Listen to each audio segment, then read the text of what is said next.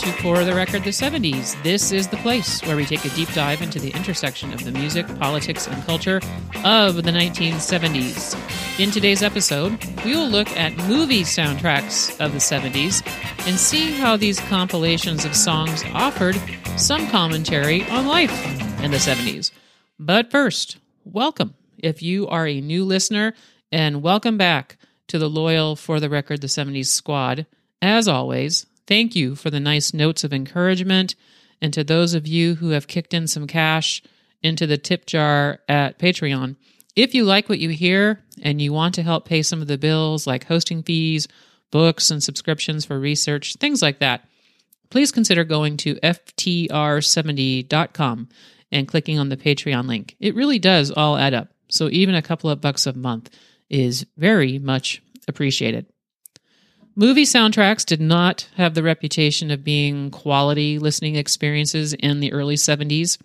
The music writer and critic Vince Aletti wrote in 1973, "Even when a movie soundtrack isn't so awful, you'd just as soon throw it down the stairs, it very rarely achieves anything beyond a sort of banal, predictable mood music. A little suspense, a little drama, an ooze of romance, maybe a brisk driving in the car to possible danger track, counterpointed with a lighter romantic leads take a walk sequence, all compressed like a week's worth of garbage for one tight, bright under the credits main theme. Altogether, it's about as creative as an hour of elevator muzak and only slightly more bearable." Super! Why would I want to spend any time at all creating a podcast episode on that? Well, a couple of reasons. One is that soundtracks get better, a lot better in the 70s. Second, I think the reason that they get better is that they were made with more intention rather than simply throwing some songs together and calling it a soundtrack. Some of that, of course, will be motivated by the movie studios finally seeing the light and recognizing that a movie's soundtrack and a movie can promote each other. In other words, there is money to be made. I would also argue that the musicians and composers who worked on the movie soundtracks in the 70s seemed to take it more seriously, such as when Sir Paul McCartney read an Ian Fleming novel to better understand James Bond the night before he wrote Live and Let Die. Now, the rest of the soundtrack to Live and Let Die is not bad, not great, but Live and Let Die would have been a hit without the movie. In the case of, say, Jimmy Cliff with The Harder They Come, that soundtrack, or Marvin Gaye with the Trouble Man soundtrack, they were trying to write music that complemented the movies and the characters in these movies. This represents an evolution from what we could expect from Elvis. Elvis Presley was not only the king of rock and roll in the 50s and in the 60s until 1963, he was also the king of soundtracks. He recorded 18 movie soundtracks. It is not a secret that Elvis wanted to be a serious actor, but ended up doing a series of these formulaic movies about guys named Chad or Scott or Ross who would chase girls and punch other guys and sing songs. Now, full disclosure, I love to watch Elvis movies, but I do feel a bit bad knowing that Elvis did not like making them. The point being, of course, that he was not sitting down to write music that helped us better understand Chad or Scott or Ross. As rock music made its way into pop music, even Elvis began to have a hard time selling movie soundtracks. So how is it that the number one song on the Billboard Hot 100, as the 70s began, the week ending January 3rd, 1970, was Raindrops Keep Falling on My Head by B.J. Thomas? It is part of the soundtrack to Butch Cassidy and the Sundance Kid. Not only was it number one, it stayed there for a month. The entire soundtrack won a Grammy and an Academy Award for Best Score in 1970, and Raindrops Keep Falling on My Head won an Oscar for Best Original Song. Now, let me take a minute and clarify a couple of things. A soundtrack is the collection of all songs that were in a movie or were, quote, inspired by the movie. They were not necessarily written for that movie and often were already recorded. A score is often instrumental music that helps set the mood for a scene or the movie itself, and that music was specifically written for the movie. The Butch Cassidy soundtrack is probably best classified as jazz, or at least jazz adjacent.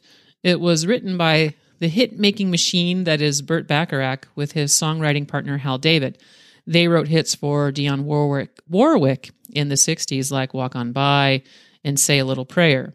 Bacharach wrote What's New Pussycat for Tom Jones, and The Look of Love for Dusty Springfield, Close to You for the Carpenters. You get the idea. The guy was a hit machine. The score for Butch Cassidy and the Sundance Kid was a bit non-traditional, as is the movie itself. It is kind of a Western, but not a John Wayne style of Western. It is a bit kind of lower on the macho meter than that, but it still has that theme of freedom and independence that Americans love. In fact, many of the movies that had hit soundtracks in the 70s also had a theme of freedom and independence. That's not a 70s thing, that's an American thing. Robert Redford speculated that the powerful friendship between Butch and Sundance also had something to do with the movie's popularity, even though critics dismissed both the movie and the hit from the soundtrack. Here is what Redford said many years later. I remember Bill Goldman calling me at the time and just being devastated. And he said, I don't believe these sons of bitches. I don't believe these. And then George was even worse.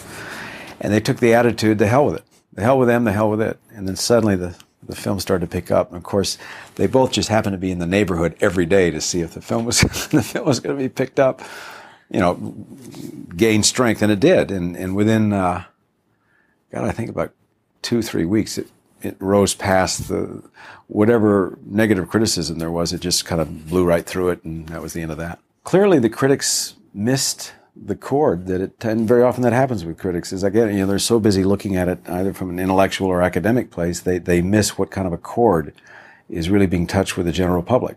If it doesn't fit some scheme that they have in mind, they say, "Oh, this is no good." But the fact is, that whole business about who are those guys just caught on. As the song did. I remember the song got crucified. What's that song? And I wondered what it was doing in the film myself. I said, what's that got to do with anything? Raindrops? Falling on your head? Oh, come on. Well, I was wrong. And critics were wrong. Audiences loved it. Redford makes an interesting point there about how the critics were viewing the movie and missing the reasons why people who actually buy the tickets like the movie. In the 60s, film was starting to be regarded as art, meaning more than entertainment. As an art, there were academic minds that began to study film through the lens of what it might reflect of society's ideas and values and aspirations. There is value in that, but it can also complicate things, and I suspect that's what happened here with Butch Cassidy and the Sundance Kid. As for the song, radio really did not know what to call it. I mean, ukulele music? B.J. Thomas said that the song sounded so different from everything else that radio was playing that there was some resistance to giving it any airtime. Ray Stevens had passed on the opportunity to record it, but Thomas did not, saying, who would pass up making a song for a Paul Newman movie? Yeah, I know Robert Redford too, but nobody really knew who he was yet. Thomas was recovering from laryngitis when he recorded the song, and so he didn't think that he was at his best, but Burt Bacharach loved it. Apparently, lots of pop music fans loved it too. This is the song that played as Paul Newman, starring Butch Cassidy, rode a bike with Catherine Ross as Etta Place on his handlebars.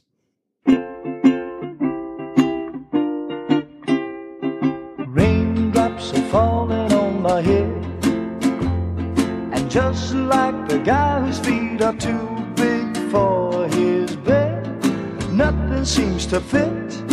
Those raindrops are falling on my head, they keep falling. So I just did me some talking to the sun, and I said I didn't like the way he got things done, sleeping on the job. Those raindrops are falling on my head, they keep falling. But there's one thing I know, the blues they send to meet me won't defeat me. It won't be long till happiness steps up to greet me. Raindrops keep falling on my head, but that doesn't mean my 2 years later, in 1972, the movie Superfly came out. It stars Ron O'Neal as Youngblood Priest, a drug dealer who wants to go straight even though the money he makes selling cocaine in Harlem makes him very rich. Now, Ron O'Neal was a stage actor who performed in plays like Kiss Me Kate and A Streetcar Named Desire, and as we like to say, he was classically trained. So what in the world was he doing playing a cocaine dealer in Superfly? What he said was, Superfly is about people who don't believe in the American dream at all. Now, like a lot of other classics in the canon of blaxploitation films, such as Shaft, which was released the year before, there were some people who were very critical of Superfly because they believed that it glorified drug use and it played into too many of the stereotypes, the negative stereotypes, about African Americans. Is it as simple as that, though? I don't think so. As we say now, it's complicated. It is not up for dispute that African Americans were lagging far behind in opportunities to get high-paying jobs, get mortgages that would allow them to purchase property in these, quote, desirable neighborhoods, and the chance to get into and afford college in the 70s. Such is the legacy of slavery, and then for 100 years after that, Jim Crow. The Bronx in New York and other cities similar, but we'll focus on the Bronx here for a minute, is a prime example of what happens when you ignore a class of people and then you blame them for their response to being ignored. Now, I've discussed this in other episodes of this podcast. So, is it exploitation when African American filmmakers hire African American actors and crew and write a script that just might not be for white people? I'm not answering the question. I'm asking the question. Look, here's what the author, Michael Denzel Smith, wrote in a retrospective review of the soundtrack for the movie Superfly. He said, "The best political music doesn't necessarily announce itself as political because it is concerned first and foremost with the people for whom the politics matter the most." He wrote that because he was trying to answer the question of how the hell Superfly sold 5 million copies. Superfly, the soundtrack. Here's what I, a Gen X white lady who loves rock and soul and disco and country pop, this is what I take away from that. Some things are not for me. And by not for me, I mean not made for me, any more than Andy Gibbs' target audience was 12-year-old boys in the Bronx.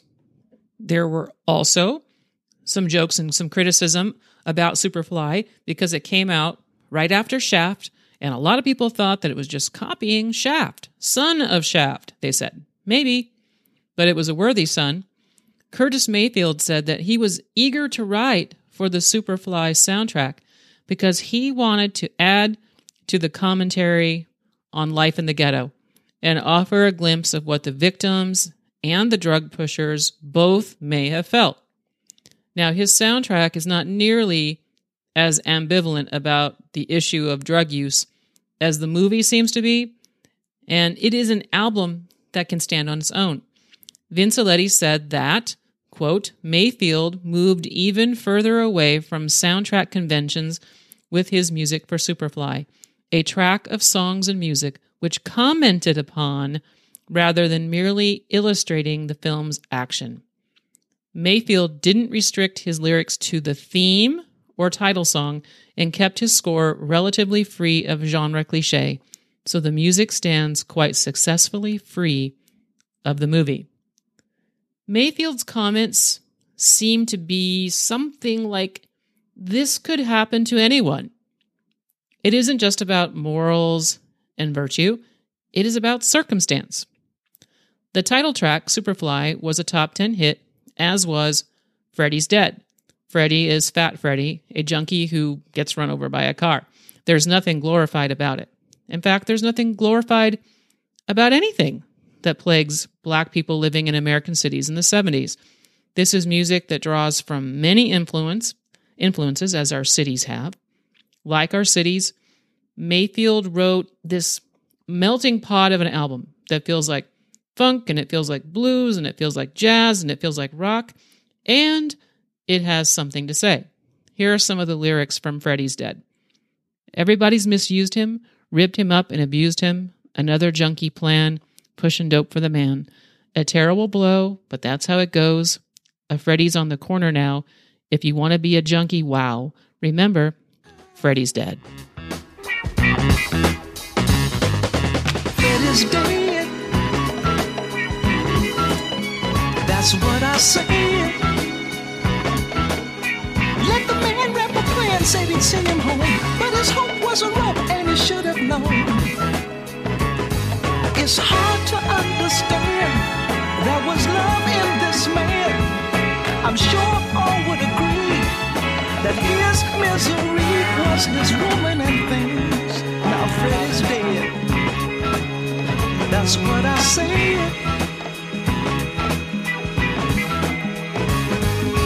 Everybody's misused him, ripped him off and abused him. Another junkie plan, pushing dope for the man.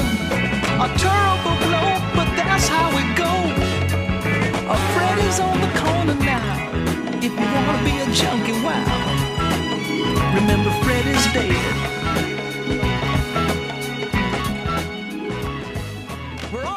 Freddy's Dead hit number 4 on the Billboard Hot 100 in 1972. It was an instrumental in the film.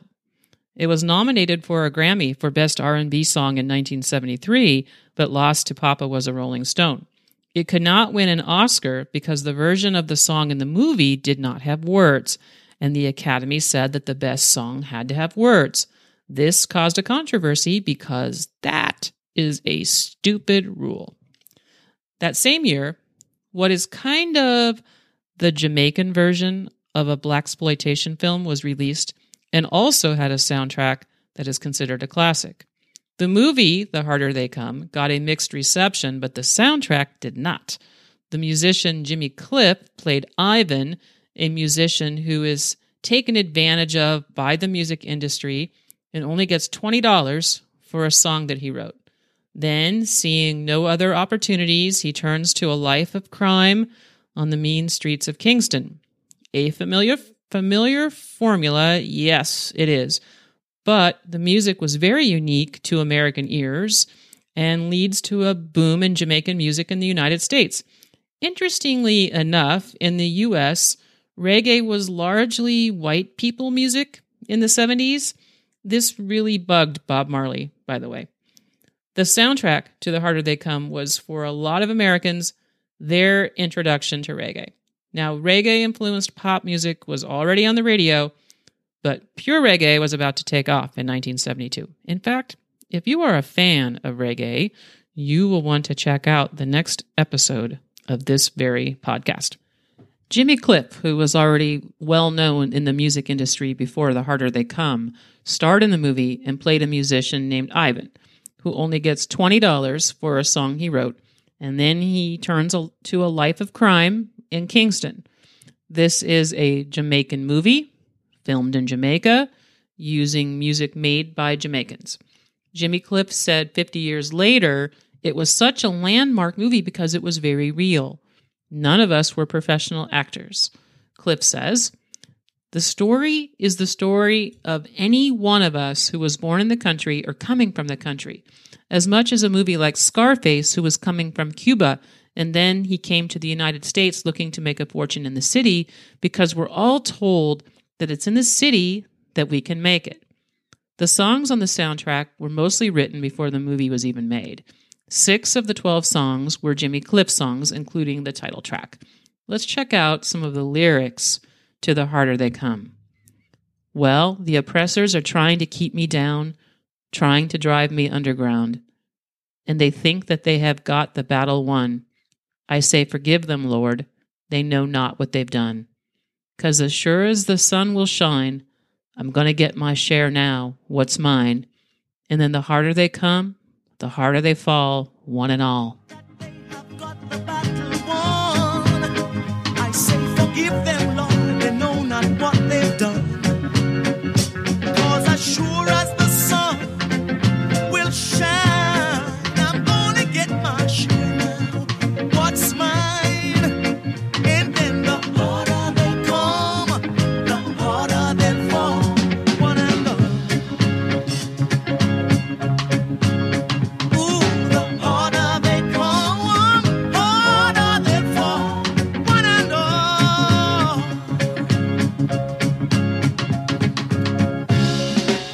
Oh yeah, yeah, oh yeah, oh yeah. I'll keep on fighting for the things I want. Though I know that when you're dead you can't. But I'd rather be a free man in my grave than living as a puppet or a slave. So as sure as the sun will shine, I'm gonna get my share right now. What's mine? And then the harder they come, the harder they fall. One and all. Ooh, the harder they come. The Harder They Come. It never made it onto the Billboard charts, but it was named number 122 on Rolling Stone's list of top 500 singles. The soundtrack is considered by multiple sources to be one of the greatest albums of all time. But still, to give you an idea of how soundtracks were still not very respected, Paramount Studios declined to take any shares of the royalties from the Saturday Night Fever soundtrack. Whoops. It was only the best-selling album of all time until Thriller. It was still the exception rather than the rule to put any thought into a film soundtrack. The marketing and promotion for the movie Saturday Night Fever was very carefully coordinated with the release of the movie, with the soundtrack coming first. In September of 1977, the trailer for the movie was released and featured Stayin' Alive, which got people wanting that song. It had not been released yet either, so people are calling the radio stations asking for it, and radio stations are asking for it. And then, when the soundtrack was released, radio was all over Stayin' Alive and How Deep Is Your Love. The Bee Gees were about to dominate the pop charts. When the Bee Gees wrote the theme song to Saturday Night Fever, which we know as Stayin' Alive, they didn't know anything much at all about the movie. That is really kind of hard to believe when you see John Travolta strutting along with the can of paint in the movie's opening credits. Barry Gibb said that Robert Stigwood called him in France and said, "Give me 8 minutes. 8 minutes, 3 moods. I want frenzy at the beginning, then I want some passion, and then I want some wild frenzy." They wrote the song Stayin' Alive in 2 hours. Frank Rose wrote an article on the Bee Gees for Rolling Stone and described the song as a disco tune. It has a real jive precision, like a sleek black Mercedes with an ashtray full of Coke. The movie is based on an article that we now know was fiction about Italian guys in Brooklyn who dance their way through their worries in a disco. Once again, we're seeing this theme of survival and freedom, only this time the freedom is on the dance floor. We see that theme of justice when Tony gives the trophy that he and his dance partner won. He gives it to the Latin couple who he knows really should have won, because even on the dance floor, we've got this prejudice and bias. One of the most iconic scenes in the movie is Travolta and his polyester pants and silk shirt and platform shoes out there on the dance floor with this bass line.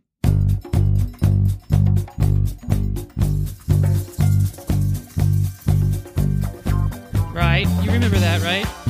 You can see it. Can't you see it? This is the bass line, of course, to You Should Be Dancing. Now, he had already rehearsed that dance with the choreographer to that song and said he was not going to do that dance to a different song. So You Should Be Dancing, which was on the Bee Gees' Children of the World album in 1976, became part of the Saturday Night Fever soundtrack in 1977.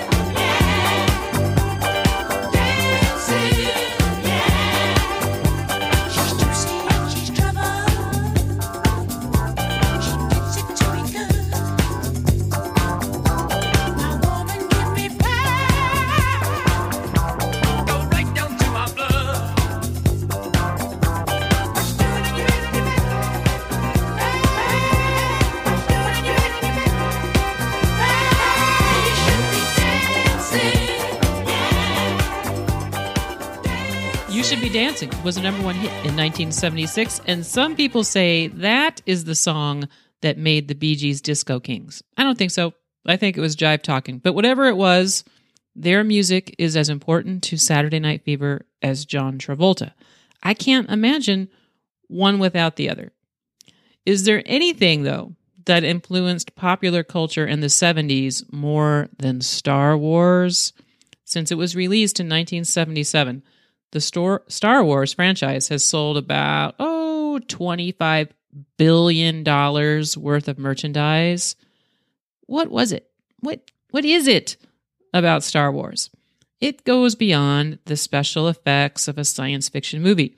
The answer, I think, lies in how George Lucas crafted Luke Skywalker's story as the classic hero's journey, which begins with the hero living this ordinary life, and after some event occurs to force a change, he takes the hero on the path of learning from a mentor, facing his fears, and eventually being transformed.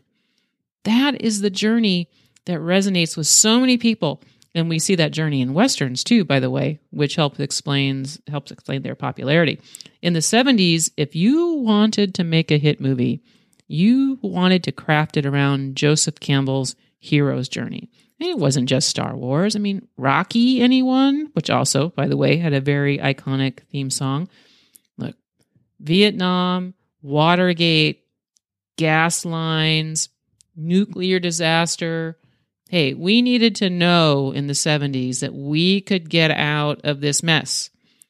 We needed to know that we were not just a victim of circumstance. And the hero's journey validated all of that. Does it mean that we keep seeing the same story over and over again in 70s movies? Yes. Did we like it? Yeah, we liked it. The soundtrack to Star Wars is purely orchestral music performed by the London Symphony Orchestra and composed and conducted by John Williams. It was a very hot seller in 1977. I mean, it was selling right up there with Fleetwood Mac's Rumors album. $7 or $8 for a double record set of instrumental orchestral music. How do you explain its popularity with people who maybe had never bought an album like that before? Well, I mean, this soundtrack is not only good music, but it also serves as a souvenir of the movie. And given that Star Wars is one of the most beloved movies ever, it follows that fans would want to bring a souvenir of that experience home. The theme from Star Wars is majestic and it's exciting like the movie. It is instantly recognizable, but the 70s being the 70s Radio preferred the disco version of the Star Wars theme, which spent 2 weeks at the top of the Billboard Hot 100 chart in 1977.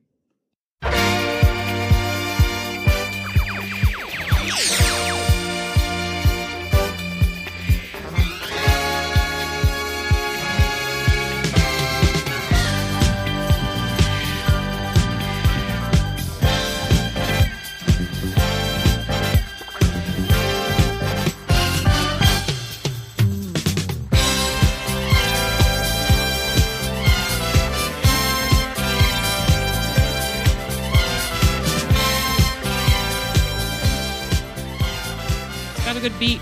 You can dance to it. I don't mind it. I actually don't mind the disco-fied version of the Star Wars theme. But here is the one that's from the movie that's on the soundtrack.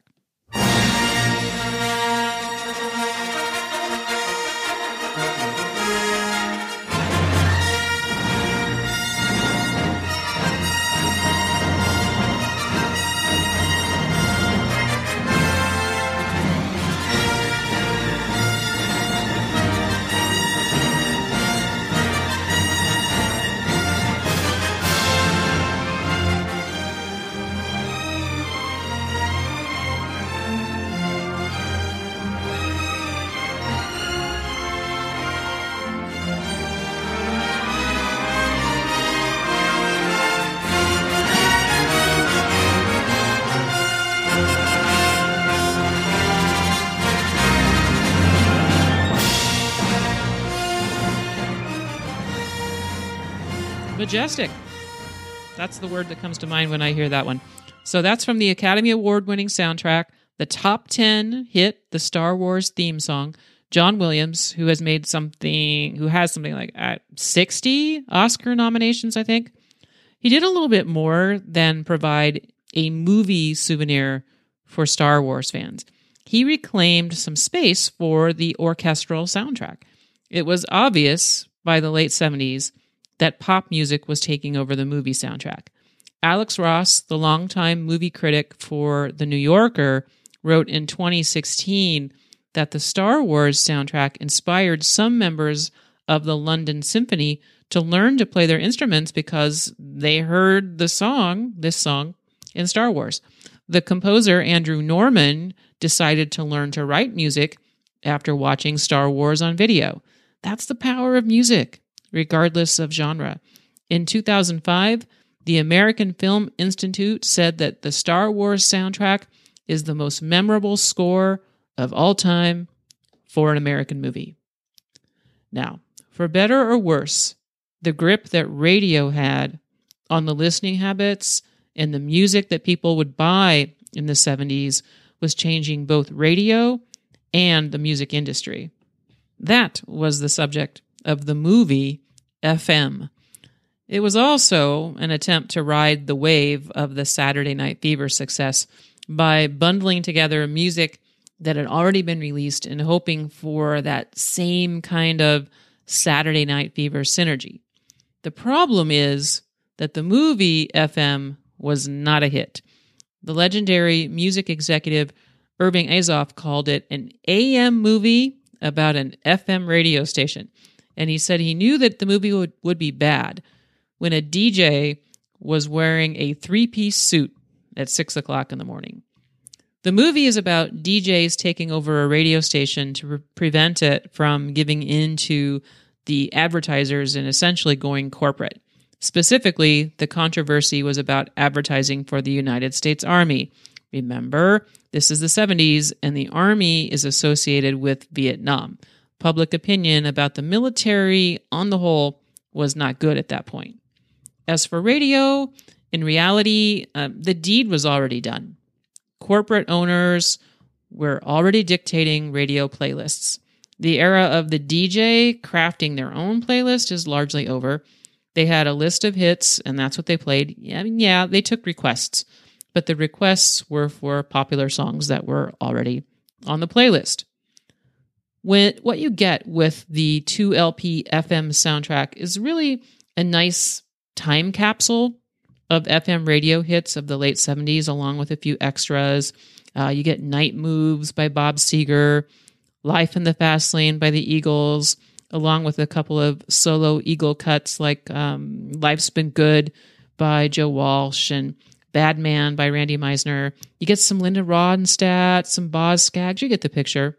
But let's talk about that title track, though, FM by Steely Dan. The lyrics to the song throw some serious shade at FM radio. Worry the bottle, mama, it's grapefruit wine. Kick off your high heel sneakers, it's party time. The girls don't seem to care what's on as long as they play till dawn. Nothing but blues and Elvis and somebody else's favorite song. Give her some funked up music, she treats you nice. Feed her some hungry reggae, she'll love you twice. The girls don't seem to care tonight as long as the mood is right. Lots of interpretations of these lyrics. Mine, we have a guy who seems to be the only one who cares what's on the radio. The girls don't care. I don't know. Is that you? That's me. Not the I don't care part. What I mean is I can be anywhere. Grocery store, restaurant, party, baseball stadium, and I notice the music. I do care what's on.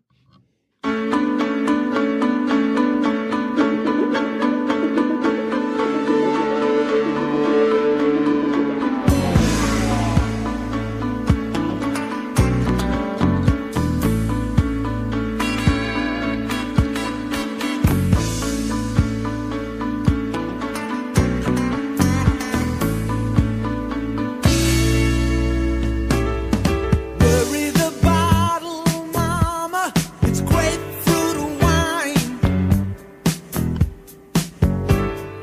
Kick off your high heel sneakers, it's party time. The girls don't seem to care what's on, as long as they play till dawn. Nothing but blues and Elvis and somebody else's favorite song. Give her some funked up music, she treats you nice. Feed her some hungry reggae, she'll love you twice. The girls don't seem to care tonight, as long as the mood is right. No static, no static, no static. Hey, there, no static at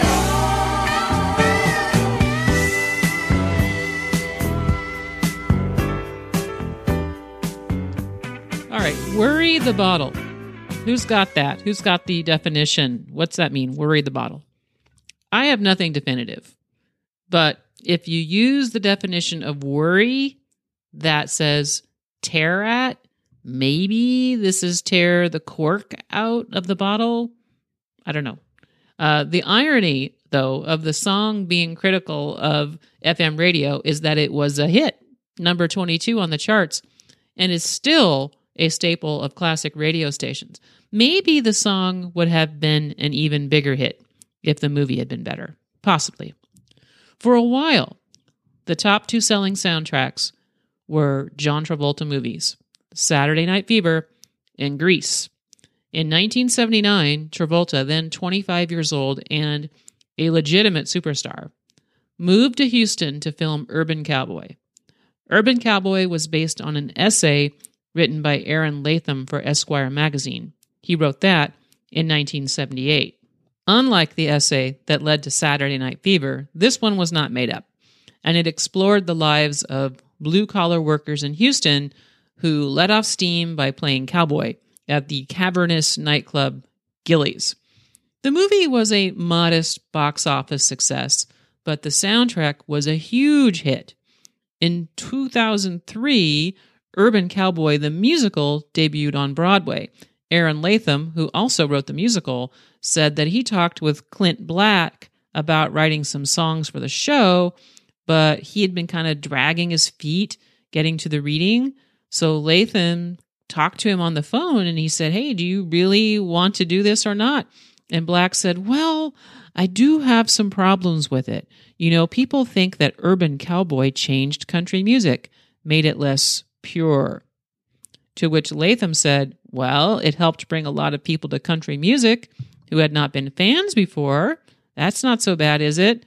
And then Clint Black said, it was just too popular. People don't like that. Would you be willing to change the name? To which Latham said, no. Apparently, Black got over it because he and Charlie Daniels did do music for the show. But the argument that he made is a bit of, I'm going to say, a regurgitation of the same old argument that by that time had been going on for decades, that pop country artists were ruining the purity of country music. Of course, that had been going on since the 1960s, when radio stations began actively courting pop music fans. I discussed that all the way back in episode 2 of this podcast. In the 70s, country music was exactly on the road that the country music establishment wanted it to be, for better or worse. In a decade littered with examples of country pop or country rock crossover hits, it is a little hard to see how Urban Cowboy gets blamed for all of that. Mickey Gilley said that at that point, country music was at a standstill, and then it exploded on the market. I think what the movie and the album did was introduce country music to a larger audience. John Travolta gave it that extra boost because he was one of the biggest stars in Hollywood. He does Urban Cowboy, and everyone goes to see it. Johnny Lee, who sings Looking for Love, said, there was a lot of great music that came out of that movie. We could use more fads like that. If you're talking about the fashions or something like that, maybe that was a fad. But the music was not. The movie put country back on the map again. He said it wasn't just young people who were listening. People in their 30s and 40s were listening too, and now new generations have seen the movie on TV and they know all the songs.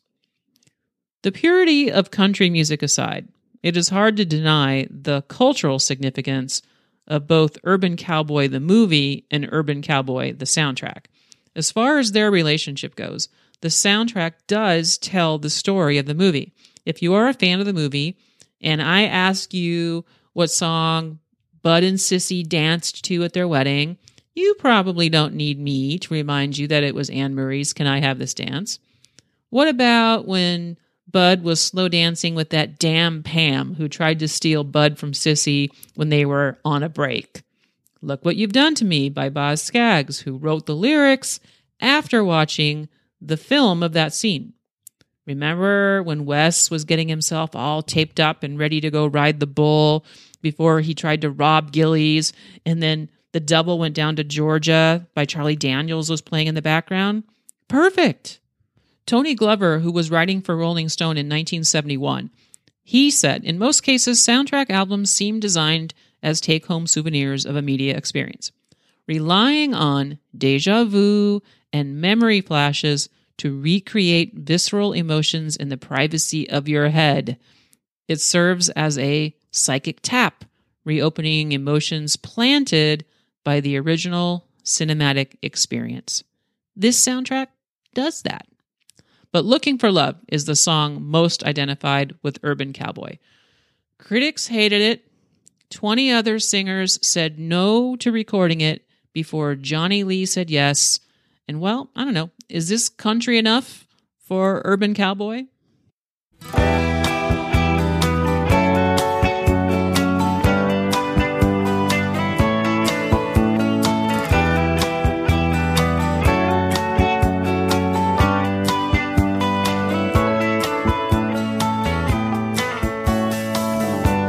Well, I spent a lifetime looking for you.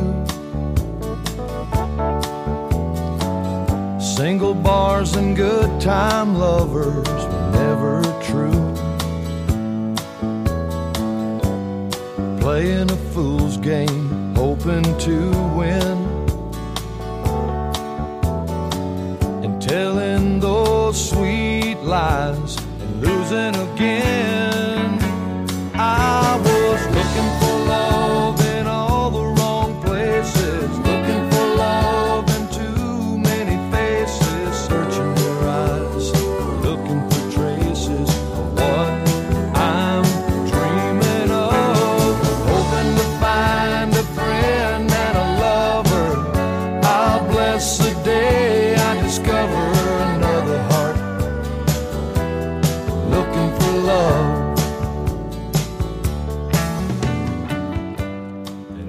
you see it? Can you see Bud reaching back at the end of the movie and getting the license plate that has Sissy's name on it and putting it back in the window? Would you guess I've seen the movie a few times? Looking for Love was a top 5 pop hit 3 weeks at number 1 on the country charts in 1980. It was not released until after the movie was released because Irving Azoff wanted people to see the movie first and understand the context of the song. By the way, it was written by 2 school teachers, Wanda Millette and Patty Ryan, who I'm going to guess made a bit more money from this song than they ever made in the classroom. Movies serve many purposes. They can offer an escape from reality. They can reimagine real events. They can create new worlds. They can reflect the world we are in. They can give us the hero's journey. Movies in the 70s did all of those things. What makes them even more important to the decade, though, is that movie music was allowed to go along for the ride. Soundtracks got better as soundtracks became more intentional.